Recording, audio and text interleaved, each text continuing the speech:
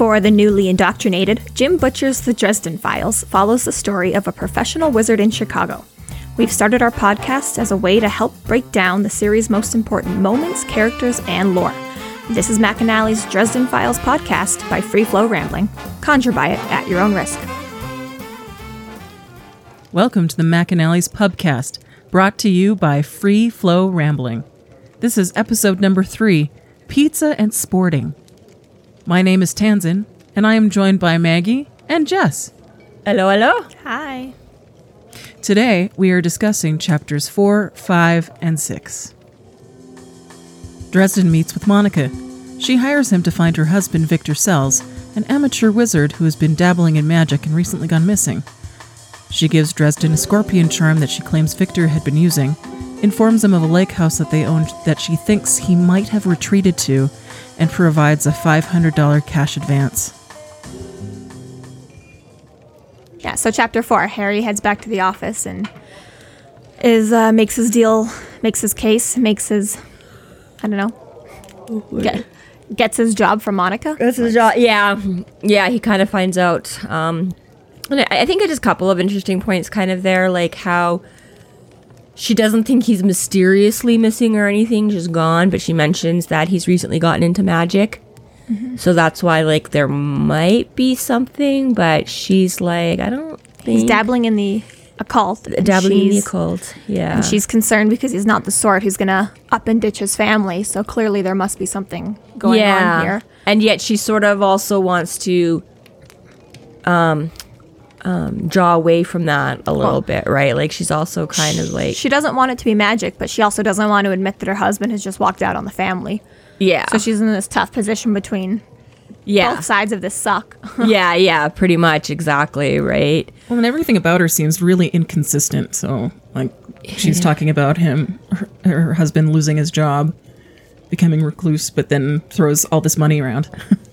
Yeah, that's fair. Well, okay, yeah, that I could see simply from being that... A couple of things I can see that. I can see, one, that he had this good job at the Silverco Trading Company, so they're probably fairly set up. They seem definitely like the type of couple who's got their savings in their nest egg, so she probably doesn't have to panic yet. And it's a $500 retainer she gives to Harry, so it's a fair bit of money to Harry. It's not like a $5,000 retainer either, right? Sure. And the other thing I can see is, again, Monica being like, they've explained her as being very, like, she's very well kept and neat. She has, like, all the bits of information, right? She's like, here's a picture of my husband in, like, an envelope. She's like, here's the address to the lake house in an envelope. Here's your retainer in an envelope. You're like, you know, like, she's organized almost to a fault kind of a thing, right? And so I can also see her very much having her own savings, backup, tucked away, mad money, whatever, right? That completely separate from, like, any and all household finances, like, would never dream of touching the rent, but she's got some money, right? So I can see this is a woman with a choice. She's not, on her knees living off the streets. You're my last choice, Harry. This is more like I have the benefit of choosing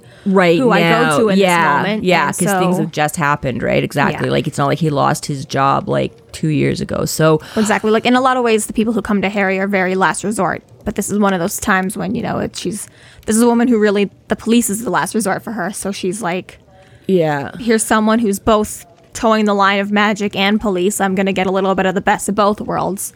But at the same time, like you said, she's kind of a study in opposite. She also doesn't want it to be anything to do with magic or police in that way as well. So yeah, doesn't want to give the actual proper name.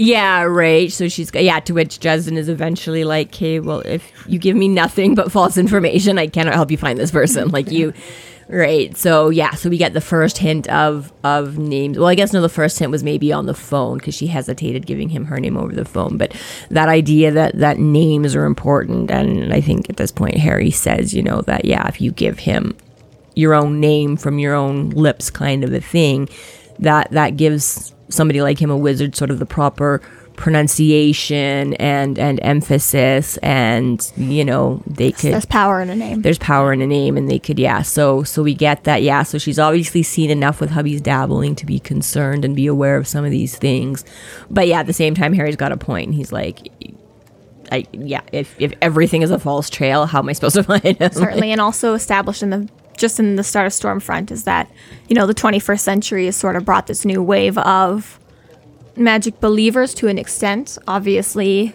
it's kind of people who are always like, yeah, okay, but not really. But there's also a little bit on the edge of, they go and get their palms read and they sort of believe in psychics to the point where even the police are willing to hire a psychic expert. Yeah.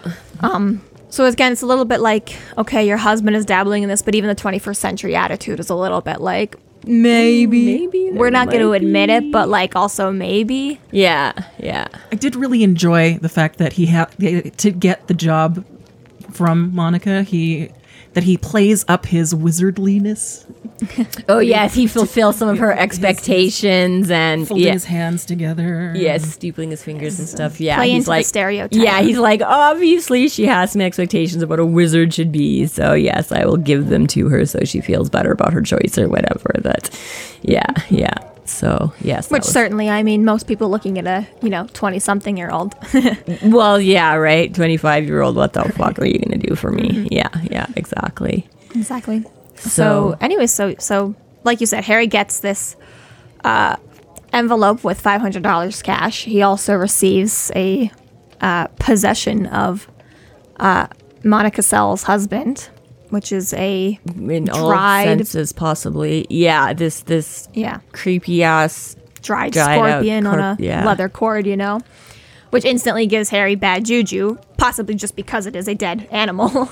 Yeah, partially I think that's it. It's just creepy. He hates the fact that it would have been against his skin when he wore it. And that the way it was hung on the Scratching. talisman, the claws and things would have. Yeah, so he's like, what? Like, the thing isn't necessarily inherently bad or evil in and of itself, but just everything about it doesn't really, like, you're not really using it for anything good, I'm like, scorpions are poisonous and icky, and this dried out husk is icky and gross, and it would be scratchy and pokey against your, he's like, basically, I don't see anybody doing anything happy and jolly with this thing, so, it's just all around kind of a, And then I love how he sort of like totally gets like wigged out by it. Like he's making his phone calls and stuff. Because once Monica finally, and you can tell she is like pretty eager to get out of there when she finally gives up sort of the necessary details. And then she's like, gotta go get the kids out of school. Gotta go. Bye. See ya. And like basically runs out of there kind of a thing. So,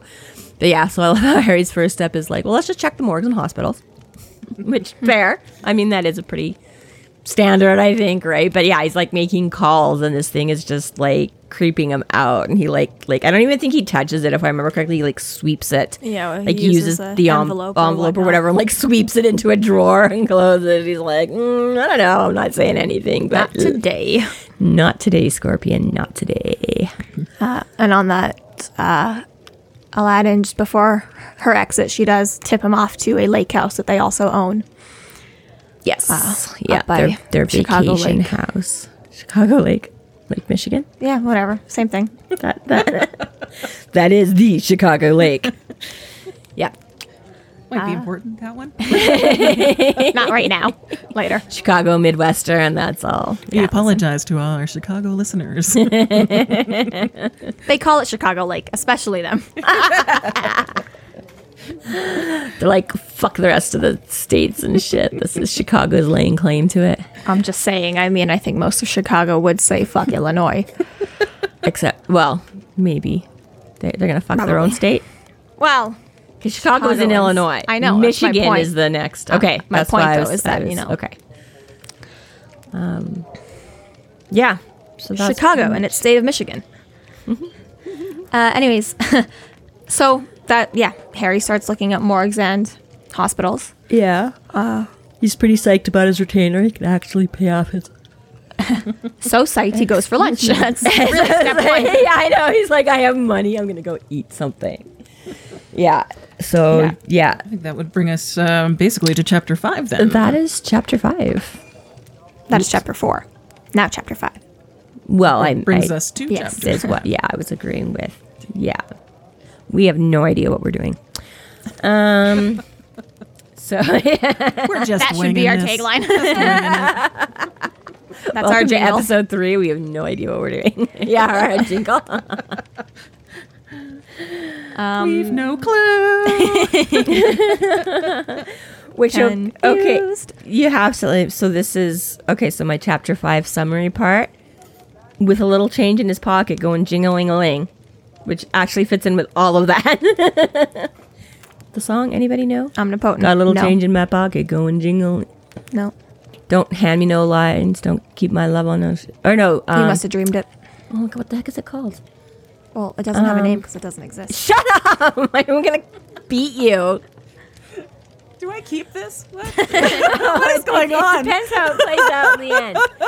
Select all, delete. My honey, my darling, don't put my love upon my shelf. She said, don't hand me no lines and keep your hands to yourself. Okay, now, yeah. but that's how it starts. He's like, got a little change in my pocket, going jing-a-ling-a-ling, and he's going to call his baby up, and she's like, right? That one part you sang and we all recognize is actually the only part that's ever been published. Yeah, okay. And you but rewrote the rest of it. I'm just saying, as long as y'all recognize that part, that was it. He has a little change in his pocket, going jing-a-ling-ling. So chapter 5. Let's do pop. Harry sings a song. I don't think Harry ever sings a song. But he should. I'm sure he does. He whistles once or twice to be annoying, I think. Yeah, I'm sure at one point he had to have sung a song. Maybe. In the shower. Usually he's just getting... Well, I mean, he does start playing guitar later on. You think he never sings along with it? That's true. Right. Maybe he just hums or whistles. Maybe. Maybe so. Don't know. Okay. So chapter 5. Lunch. The most important meal of Harry's day. Our namesake. He goes to McAnally's Pub.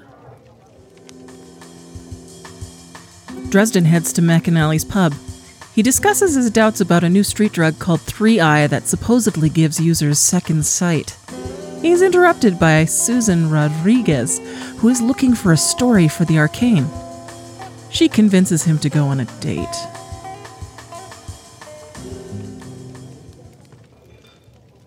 So, Harry heads up to our namesake, McNella's Pub. It is a hole in the ground, old world, dingy to an extent pub.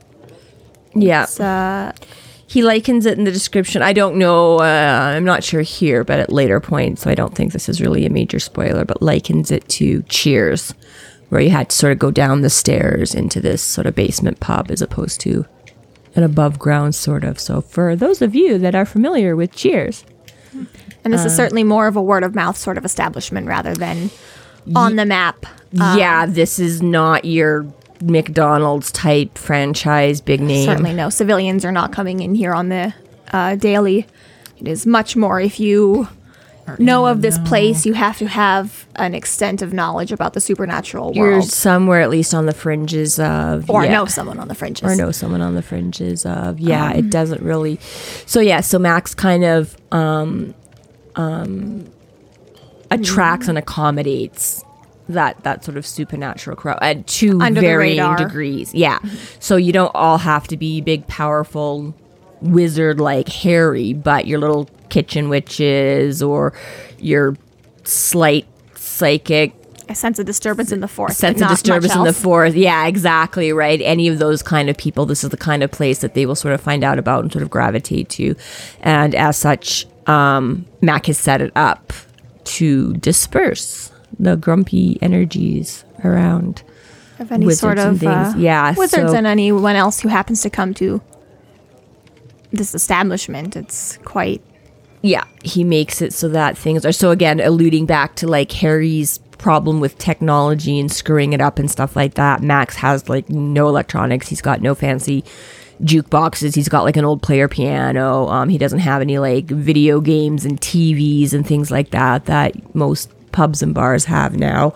Mostly because they'd probably explode. It's exactly why. Yeah, that's exactly it. It's like they're not going to last with those kind of people in there. So And ultimately, the draw is not entertainment, but Mac's famous ale and steak sandwich. sandwiches, which at least 2 out of the 3 of us can relate to.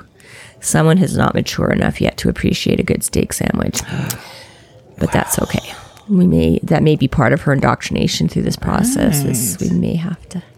That's it. After the podcast, we're all going for steak sandwich. Yeah, Are we Jess. talking about me or We're talking about you. Yeah, Jess is eyeballing us like, what are you talking about? I eat steak sandwiches. I don't drink beer. Oh, I can get behind that. Yeah. Oh, I mean, I really like brown ale. What are you talking about? I really like Coke.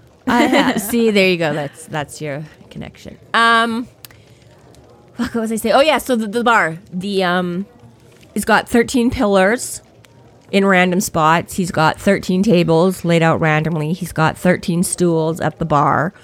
So 13 fans. It is quite the 13 lazily whirring fans that magic displacement. displacements, yes, disturbing, Established disrupting, extravaganza, Whatever what? the word is.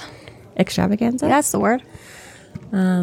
Yes. So we get a sense here that 13 is sort of a magically unfriendly number. The unmagic number. The unmagic number. Yeah. It is not, not the magic number, the unmagic number. Or at least, a net zero, if not a negative. Yeah. So it helps to just kind of break that up. It doesn't make any sort of... Again, I think the sort of the odd numbers of it exactly right. Whereas if you had like even numbers, it's easier to place them out in even patterns and have, right? And he's just not doing that. He's just breaking up the flow of energies to make sure that people's auras, right, just the general tempers and things of people don't clash too much. And then again, right, that technology flummoxing kind of thing isn't. So yeah, so Harry mentions that it's a little bit delicate for him because being a very tall person, almost 7 feet tall, and that Mac's place is kind of a low ceiling, so he has to really be careful of those ceiling fans going all the time. He's like, really have to be careful of how I walk around. But basically, yeah. And honestly, it sounds like the kind of place I would love to go to. Like, again, it just sounds like this awesome little quiet pub where, yeah. Until Harry Dresden shows up. Until Harry Dresden shows up. And yeah. Certainly, it is generally depicted to be a very easygoing, this isn't homey, meant to comfy, be friendly. It's not pretentious. It's not trendy. Well, yeah, it's not like, the Magic World's raving nightclub where, Yes. it's much more very The low Irish level, pub. comfortable, Yeah. relaxating. Yeah, I think Harry's description is really good. That when he first found McAnally's pub, he says he felt like a wolf returning to an old favorite den. Right? It just, this is my place. Just feels right. This is my peep. So, and I just sort of mentioned too that like he recognizes a lot of people by sight. At least he doesn't necessarily know sort of who they are, but has a bit of an idea of. Certainly the supernatural crowd, or at least Mac's patronage, is a regular. Yeah, Sort right. of. So so he recognizes several of the people in there. And I can't remember if it's this initial description that he sort of mentions a couple of them, like, like a couple of guys that have a talent for checkers or something like that, and that sort of a thing, right? So it's that low level, but some of them he knows sort of what they are or aren't capable of or whatever, but without necessarily knowing them or being buddies per se with them. But Mac knows him, right? He's definitely... Well, with this chapter, it also introduces two main characters, Susan and Mac himself. And Mac himself, yeah. Who you don't learn a lot about, but you still just kind of like him. He's that solid sort of... The strong silent type. Yeah, he doesn't talk very much. He doesn't, like Harry will sort of prattle on inanely, which I can't Very relate regular to. and steady presence throughout both Harry's life and the books. Yeah, he just is who he is. It's like you can't quite peg his age or, whatever, but Mac just, stalwart, good old Mac, making his ale, cooking his food. And then, Harry gets all freaked out at first because they're chatting. Well, this is the thing. This is where Harry's perusing the newspaper first. And there's a headline about the three-eye drug. Then Harry's like, so that's, we find out in the story that these kids, like, took this drug and then, like, basically burned down a shop because it was destined to do so and it was going to happen anyway. So they, beat Some fate sort of to the punch. hallucinatory drug that boasts seeing into another plane of existence, or Yeah. seeing things as they really are. Yeah, opening that third eye. Exactly, opening that third eye, which as Yeah, and Harry just thinks this is BS. He's like, nah, I don't see how a drug could do that. Like, I don't see how anybody could actually make I that think happen. It mentions that he even reports that to the police, to the SI, that he thinks it's baloney at that point. if I remember No, right. he says no. That's right. He says if there was really something to it, SI would have called me in already. That's what it is. Yeah, he's saying. Yeah, he's like SI has not called him in to consult on this supposed supernatural drug kind of a thing, or supernatural causing drug. But yeah, that's part of why he discredits it. He's like, the department would have called me in if this was really anything to look at. So yeah, and Max just kind of like, sure. And then he's like, Harry, you were followed. And Harry had been too tense for too much of the day to not feel his shoulders tighten up under his jacket. Almost a direct quote. The first Sure. part I had. I'd been too tense for too much of the day not to feel my shoulders restrict. And anyways, at this point, as you said, soon to be main character Susan Rodriguez introduces herself to the Dresden Files. Indeed. And I sort of like how he's like, oh, hey, Susan, without turning around, and she all like freezes up, and he's like, ha ha ha, people like automatically assume everything's wizardry, you know, he's like, totally wouldn't think that like I smelled a perfume, you know, and he uses that, he doesn't correct her or anything like that, right? Like, I kind of like how how Harry lets some of Famous these... wizard Larry. Well, that and it shows he's got really great You're a Larry, Harry. observation skills. Yes, he has. He does have those sort of... And certainly, we brought up in earlier episodes too, is that a lot of his shtick is just being able to think, let alone not the magic even, but just his ability to put two and two together Exactly. and see. Yes, exactly. He is a lot more observant than people give him credit for, and yeah, as well as being very tuned into women, as we've also mentioned. as being very tuned into women. Yeah. So so I kind of love that Harry's just allows a lot of that to play along, and he doesn't bother correcting people on things like that. It's like, hey, if they want to think this is all mystical and crazy, that's all right. We'll let them think it's all mystical and crazy. So yeah, so Susan's all like, what? Oh my God. And then proceeds to try and flirt her way into some information on the grotesque hotel murders that Harry attended earlier.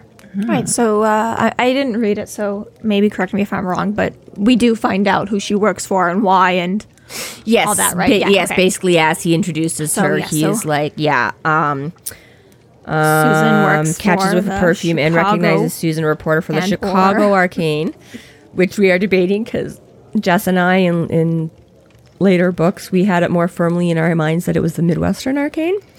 So now we need to confirm that. The internet said Midwestern, so I believe that is a Jim Butcher mistake, that he is described the magazine under two different names. Yeah, so he might have initially introduced it as the Chicago Arcane, but then proceeds, 99% of the time thereafter to refer to it as the Midwestern Arcane. And if any of our listeners have any opinion, feel free to go onto the Keep it to yourself. blog Just kidding. and let us know what you think the actual name of the Head on Discord for the discourse. Yeah. Head on over to Discord for yes. what you think the actual name is. A Discord. Yeah. So it does. Yeah, basically, as part of her introduction, says she works for this mostly yellow rag. So it's basically like your supermarket tabloid. The National Enquirer. I was gonna say I was about to, but I'm like, can we name names? Is that? I don't see. Yeah. So it's basically your Please national. don't sue us. Please don't sue us. Yeah, love your magazine, newspaper thing. Susan Rodriguez proves that they're not baloney. That sometimes, yeah. So yeah, he's like, most of the time it's shape shifting alien Girl Scout or whatever. Toads raining from the sky. But insane nonsense.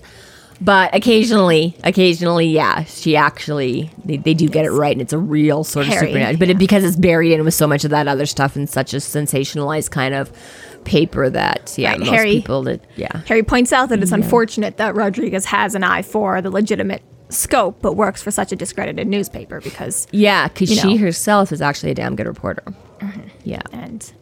And does her work and does it well, and uses all of her assets. exactly. Yes, and Harry is she one to tries throw. use them all on. And Harry does occasionally throw her the bone every once in a while, but never giving her too much. So Stop chuckling. Spoiler. choose your own adventure. Go to episode 71. Yes, well, yeah, she Star is Born? tries to convince Harry to indeed throw her a bone and tricks him into a date. Yeah. But yes, Harry does sometimes give her bits and pieces on sort of trivial fluff pieces, I guess. And they have a very, very loose working relationship already. They're well aware of each other and have been Had some working interaction. together to a point. Yeah, I think this is where they mentioned their trip down. Dresden had mentioned he'd recently done a quick case for someone in Branson, Missouri, who thought their house was haunted, and kind of turned out to be nothing. And Harry couldn't really charge him much for anything because he didn't really do anything. But Susan had sort of followed down on that story, and so he's asking her about how Branson turned out, and she's like, "Oh, it's great. He got like this fake psychic, and they did like a whole big show, and it was like pretty glitzy." And Harry's like, "Yeah, whatever, fuck there," you know. And certainly also to maybe give a point to Susan too is that her eye for detail or journalism is that she was kind of on Harry's case just about as soon as he'd opened the business. Yes, she was one of the first people. To, it wasn't like Called she him up for stumbled an upon him. It was somewhat right at the beginning that as soon as he put himself on the map, she was right there at Yeah, his as front soon as door. he put an ad in the yellow pages that said wizard, she's like, how about an interview? So now she wants the scoop on these exploding broken hearts. And Harry's like, no, this is way too hot for you. You don't want to get involved. Like, he doesn't say it to her because he doesn't want to tell her, but he's like, there's like mobsters and magic, and I just don't want her getting tangled up in this. Exactly. And again, it's not really mentioned at this point, but he's had this case for all of an hour, and he's already spoken to, detectives, mobsters, the reporters. Yeah. And that's a little bit of the theme for the rest of Harry's life throughout this book, is that when Harry's involved, the world is involved. Yeah. Once things start going, they get going. There's Really not, just snowballs. yeah, Keeps there's going. there's not a lot of downtime for Harry. Things move pretty quick once they get going. So yeah, so he keeps trying to discourage her, and she's not really having any of that. She wants in on this, so she keeps trying to ask him questions, and he's like, no. So she's like, want to go out? Would you mind going out with me? No. Wait, what? So she's like, too late. We're going out Saturday. So then Harry's got to decide to head out to the lake house tonight because now he's going to be busy with Susan and stuff in the future and Bianca and stuff. So He's got a real odd sense of timing. I've noticed that he's already tried to sort of double books himself all nearly. yeah, Yeah. yeah, he has. Keeps doing that to himself. It's so funny because you do sort of see, like in the beginning, right, with Monica, he's like, no, I don't know if I can. But ultimately, you're right. Yeah, like he'll end up taking on all this stuff. And I mean, there are times where he's kind of like, I don't really I'm kind of busy right now, but somebody will tug at his heartstrings or his reason, or and he kind of can't okay, yeah, I'll try and fit this into, and so he is somewhat able to say no, but sort of in the thick of things when stuff starts happening in these, it's hard for him sometimes to not take on stuff and agree to help out or look into it. Right, and I think Jim Butcher actually does that on purpose, just so he can get that momentum moving for the books, just to keep. Certainly, it does help the everything story really roll, going but it fast. also, to another point, is also just It's an element of distraction, I think. well, exactly, and you'll notice this as we get on to later books, or even at the end of each book. There's always a moment. We're generally with Harry throughout the books. But then there's always a moment right at the end of the book where there was always one conversation or one event that the readers are That never we weren't present privy to. for. Yeah. And it's kind of always seems to be that, Harry's got X, Y, Z all at once. So the reader's, reading X and Y, and you kind of remember that Z was mentioned 12 chapters ago, but... Yeah. Like, oh, wait, this all started off with a W. Exactly. But we haven't. So, yeah, and I totally think that's part of it. I think Harry gets so involved and in depth and on the go, jam packed kind of a thing that I think it helps you know, like not only keeps the story going, but it also doesn't give it keeps to the you sort of jumping reader as around well. where you're like, exactly, like, you know, at the time you might read it, you're like, oh, this is going to be important, I'm going to remember this, but then all of a sudden a bunch of other really hectic so you kind of can't help but like, and then it sort of comes, you're like, oh yeah, right, that was going to be, and then so he kind of floats He's very them good at around. misleading. Yeah, without actually misleading, because he's not really giving you any faults. He's just piling so much on there. It's just like a whirlwind. So much as Harry, I mean, that's much how Harry suddenly goes, oh shit, there was a W.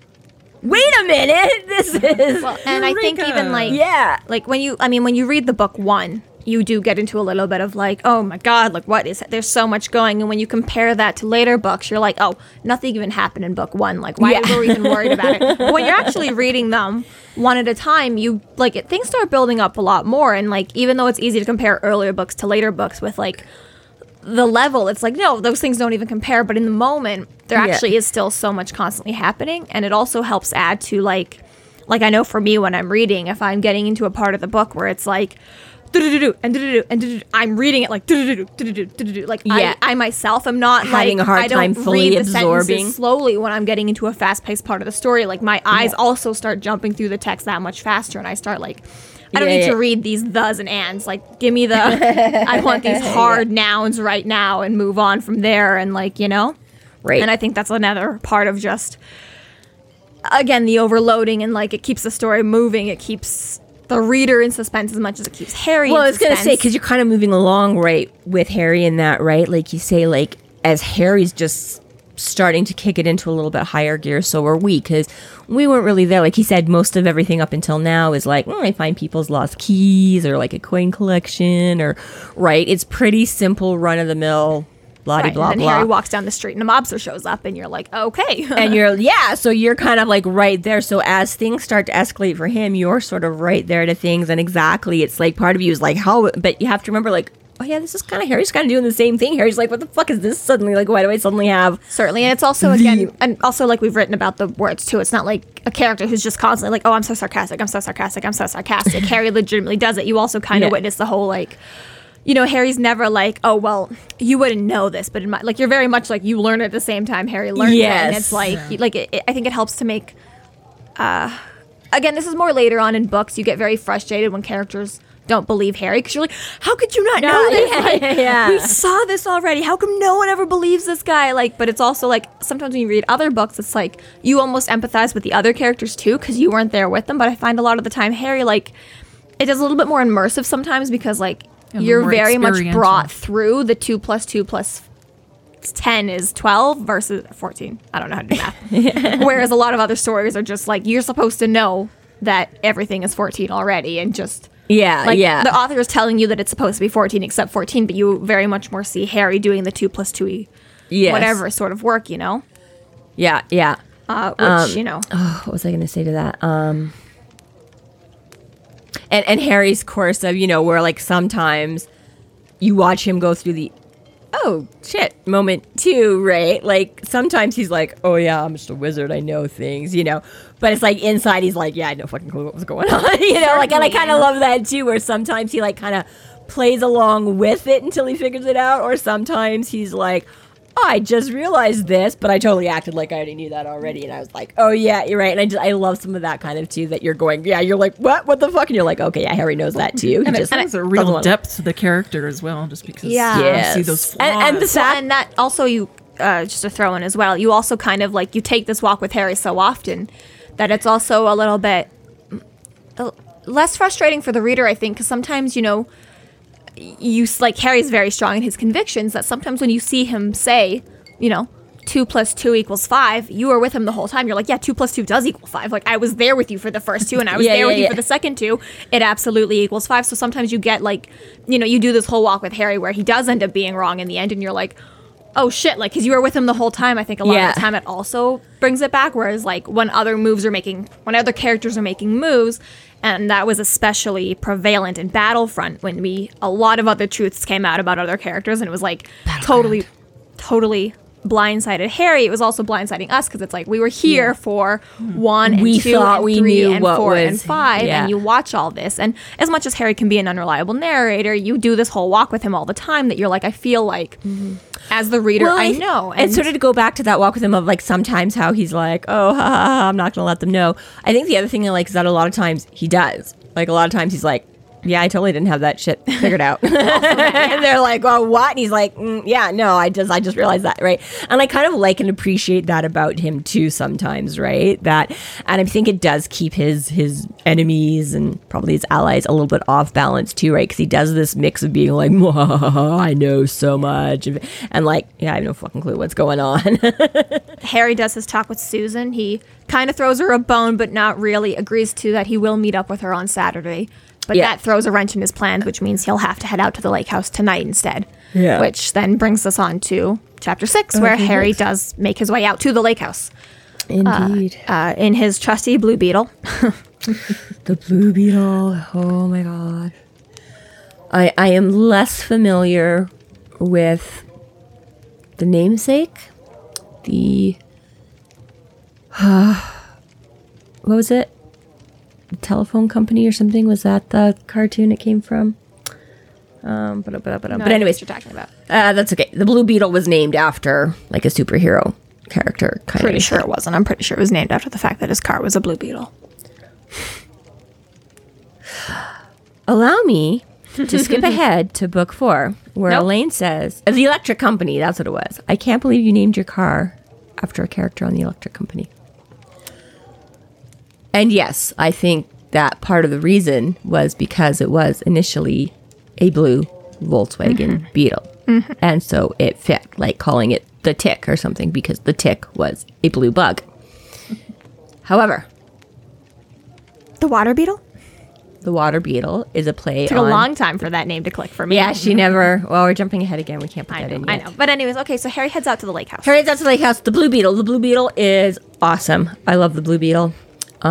His mismatched ragtag, patched up old multicolored car. Excuse me, hiccups. Which he drives, he explains, because his mechanic has assured him it's like the easiest car in the world to fix. And because it's like an older, like 60s model Beetle, it's not got anything too fancy. There's nothing really computerized. So most of the time it keeps plugging along and it's easy to get parts and fix. So when it does go, what does he say? He can keep it running like 8 or 9 days out of 10 or something is good enough for him. Something to that effect. Something And to that effect, yeah. again, just reiterates the technology created before the Second World War. He's not driving no Lamborghini Much or more Ferrari. reliable. This guy, that barely would get him down the street before it blew. Yeah. Dresden returns home to gather some supplies and then drives to the lake house. He snoops around some, picks up a film canister, and then summons Toot Toot, trapping him in a circle, whom he asks if anyone has been around the lake house. Toot returns and informs Harry that there was a pizza delivery to mortals who had been sporting and needed to recover their strength. So he stops at home, and he alludes to this Mister, who I have to assume is a pet because he says he puts it in his dish, but that doesn't really say anything more about it. He just says he puts the steak leftovers in Mister's dish, and then he grabs like some bread and milk and honey in a backpack and a little dish set and hits the road. So Lake Providence is just the other side of the border in Michigan. So yeah, and Harry didn't get really any permission to go inside it. So he kind of knocks on the door and stuff, but like nobody answers. So he's like, all right, whatever, there's nobody here. Which I kind of get. Some of his suppositions here, like, I don't know. I don't have a lake house.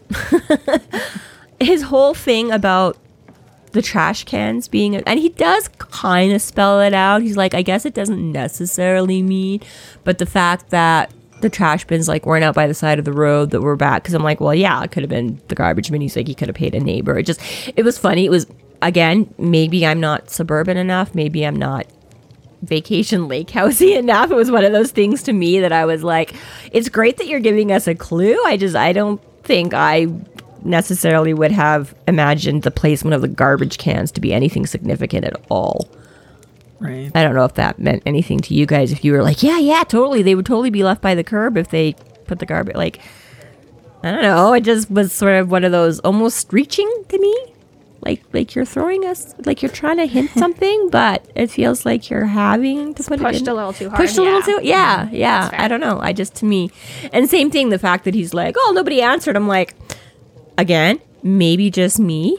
I don't get a lot of visitors. I don't know are coming. And I'm not real big on like solicitors. So there are times I won't answer my door if I don't know who, like if I'm like upstairs napping and I'm like, fuck this, I want my nap. And somebody like knocks at the door. I'm like, dude, it's probably someone selling me like a newspaper subscription I don't want. Fuck them. That is a little bit of like, the difference between media and real life. Because, a lot of the time you see in a TV show where they knock on the door and no one's there. So all the cops pull their guns. It's like, no, in real life, like, you're in the bath, you can go fuck yourself. Like, leave it out. Yeah, exactly. Yeah.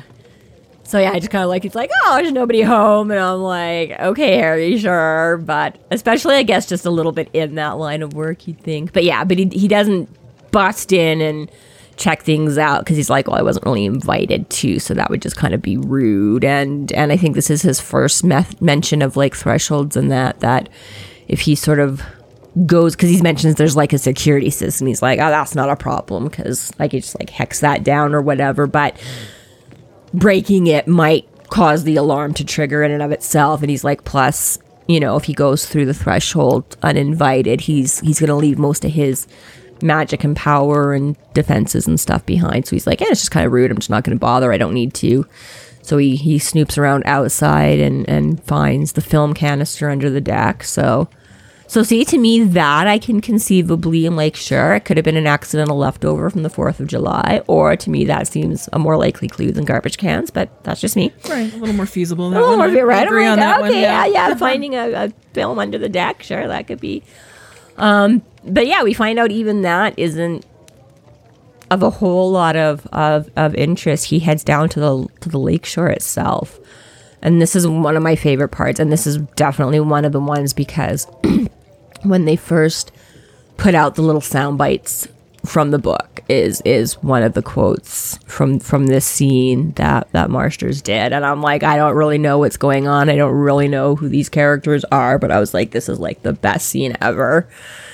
So, yeah, he goes and makes his little circle down by the lake shore.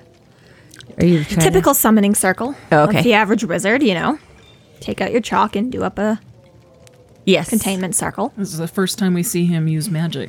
This is the reader's first time, that we get to see him actually displaying his magical prowess. He really is a wizard. Yes, it hasn't been taught this whole time. Yes, he just, so he scratches out, uses his pocket knife or something, digs a little circle in the earth, puts out his little dish set and the bread and milk and honey and the bread and milk and honey and the bread and milk and honey. So, your offering, your ritual, your your bait, your lure, your doll set, your doll furniture. Set. And then he kind of he sort of specifically mentions that he just like almost closes it, like he sort of seals it but not quite, and then he sort of backs off out of sight and calls a name. Capital N. Yeah. So he does this whole big spiel on the importance of names and the power of names. And now we find out the reason, one specific reason why.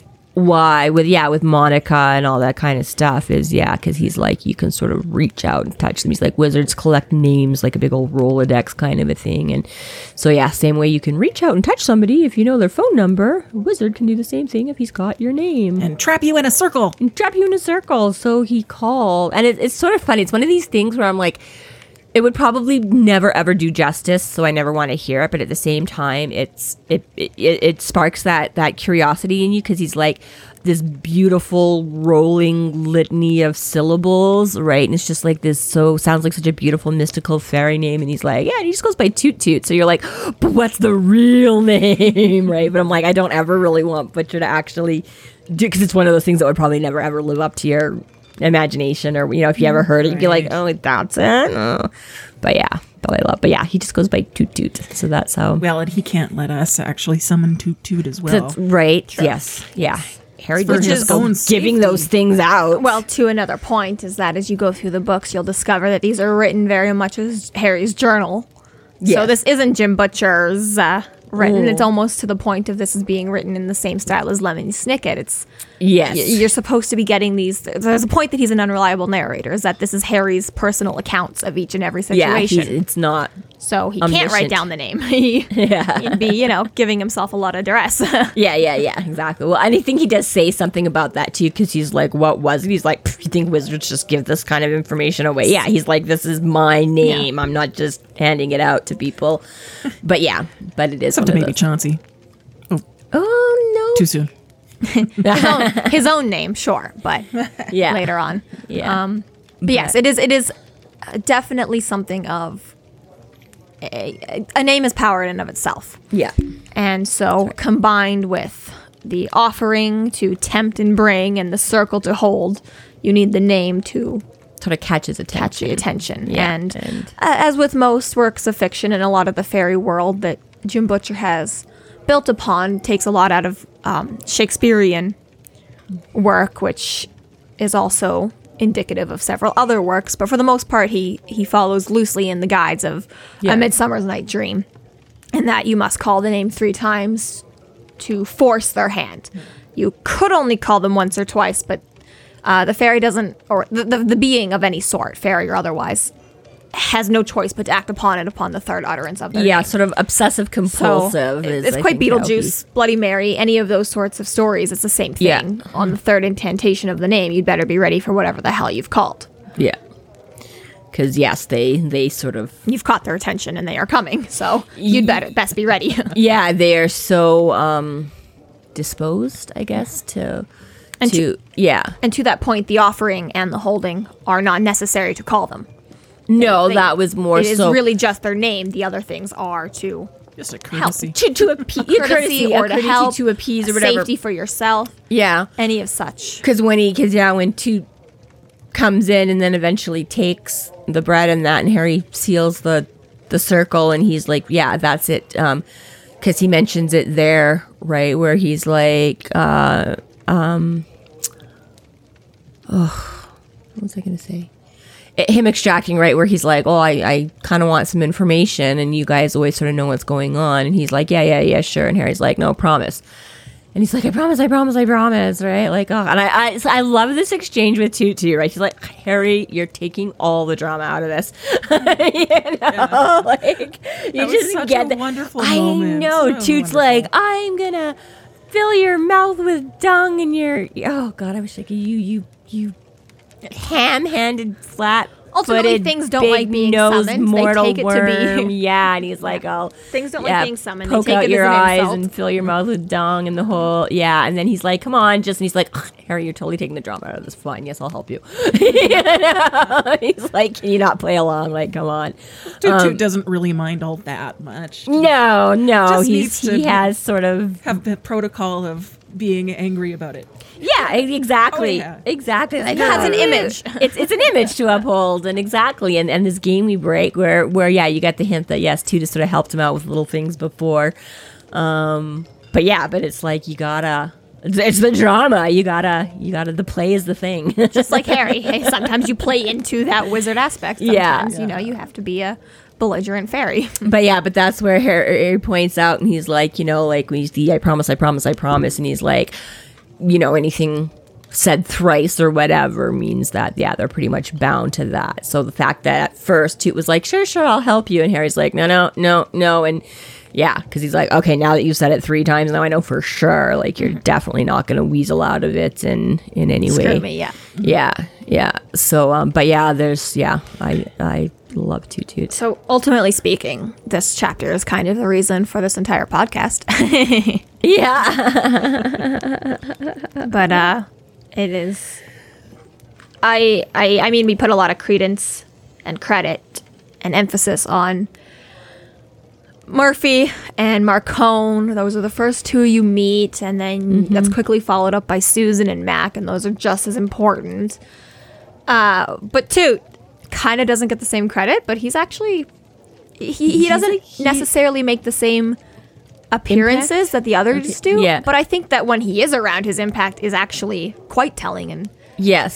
certainly, That was definitely one of my cause for Yes. significance. Yeah, no, Toot, I absolutely adore Toot and his interactions with that initial sound clip of Toot, where so when he finally comes back, so yeah, he agrees to go rustle up the information for Harry and takes off. And then when he comes back and gives his little rundown of Golden Eyes was talking to Blue Blossom, who was talking to Red Nose or something. It's very quick. It only takes a moment. Mego Aspens too. Yeah. And he's like, they said, yeah. But that whole exchange of, he's like, and they said then the pizza truck arrived or whatever. And Harry's like, pizza? It's like, oh, Harry breathed Toot. Haven't you ever had pizza before? Of course I have. Toot looked wounded. And you didn't share? Like, oh my God, that was one of the things Best line ever. made me fall in love with it. I love the way Marsters read it. It was so sweet. And you can just like picture, like, Harry, haven't you ever had pizza before? Of course I have. You didn't share? So yeah, I love how that like marks a whole new beginning in their like relationship and stuff like that. And he's like, all right, I didn't know. I'll bring you pizza sometime. And he's like, yes. Right? That pizza goes a long way. That certainly goes, does. right? So, but that whole thing, it's just, Learning that the little folk like pizza may have been the most important thing Harry ever learned. Right? Indeed. Certainly the most rewarding. Yeah. Paid the most dividends in a lot of ways. But, and so that's basically, So then So ultimately, Toot makes his promise and gets the information Harry needs. keeps his promise. And he does it incredibly fast. Within half an hour, he's like, usually Toot took about half an hour to round up whatever information I need, and true to that, he came zipping back across the lake, and so we found out that they're speedy little devils. Right. They are good and they are fast. There's enough of them that one has always seen something. Yeah, right. Like Toot's got that good connected network kind of a thing that Golden Eyes talked to Blue Blossom and talked to Mego Aspens, who said she saw, and exactly right. You're like, heard from a friend of a friend of a friend of mine. This is what's going down. So so he kind of like Harry's sporting. He's like, Toot's reference to sporting. He's like, they're generally not too interested in mortals' concept of sports unless it involves a whole lot of lust and nudity. So Victor was having some kind of party for there to be any sporting involved. If only more sports could be like that. Well, if you harken back to the original Olympics, the Greek Olympics had a lot of like naked wrestling and nothing to interfere with. No, I'm sure things popped up all the time. no arrow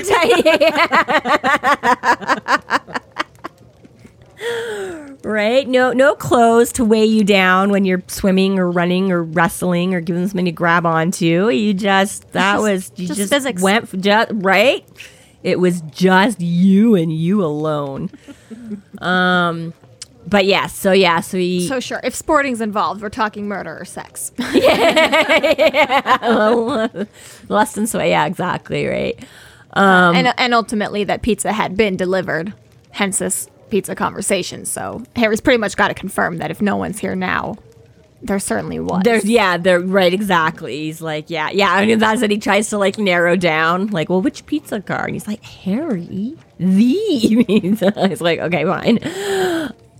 The pizza truck. He's trying to narrow down for what the pizza place is, give him a place to start looking or whatever. And he's just like, the pizza truck, Harry. Oh no, that was I was gonna say the penchant for following necking teenagers and things like that.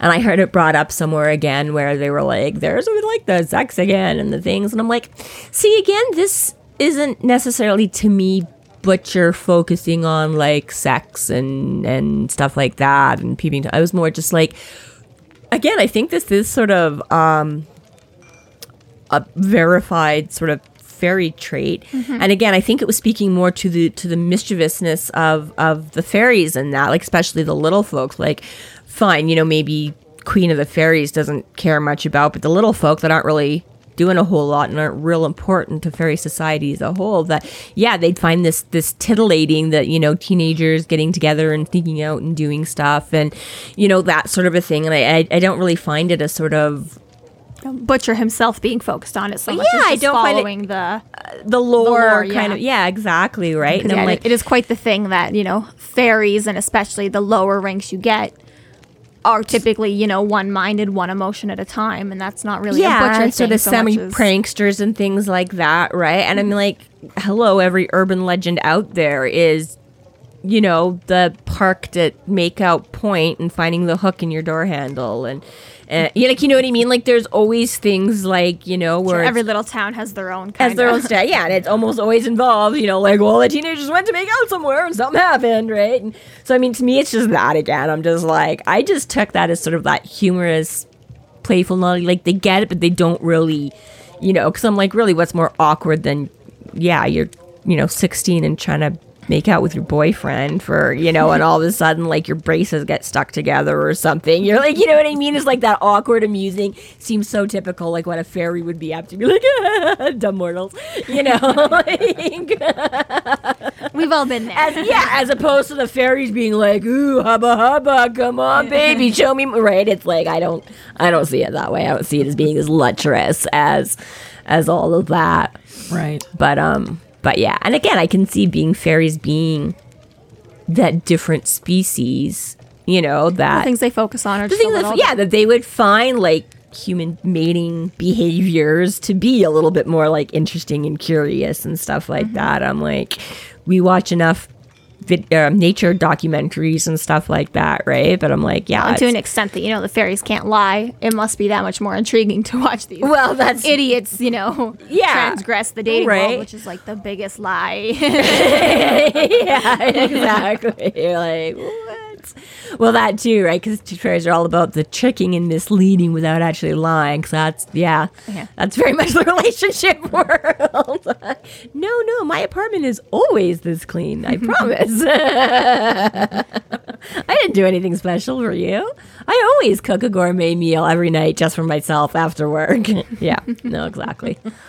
So Harry figures, Harry's got some clues. He's like, all right, there was somebody here. There's a pizza place I can get in touch with to find out who was here. Like, what did see? Yeah, was it Buddy and his girlfriend? Was it like, you know, a Jeopardy party? Like, what was Tommy Tom and Jennifer Stan? Like, what was, exactly, who was all going on. So, he packs up his stuff and starts heading back to his car. And then a very large man with a very large sword steps out and has a few words for Harry. And that's where we leave off. Wraps it up. This concludes our episode 3, Pizza and Sporting. You can find us online at freeflowrambling.com and mcnallys.ca. There we have links to other podcasts, social media, and other fun tidbits. Please subscribe if you like what you're hearing, and please consider supporting us through Patreon to keep the magic alive. We are Free Flow Rambling, and thank you for listening.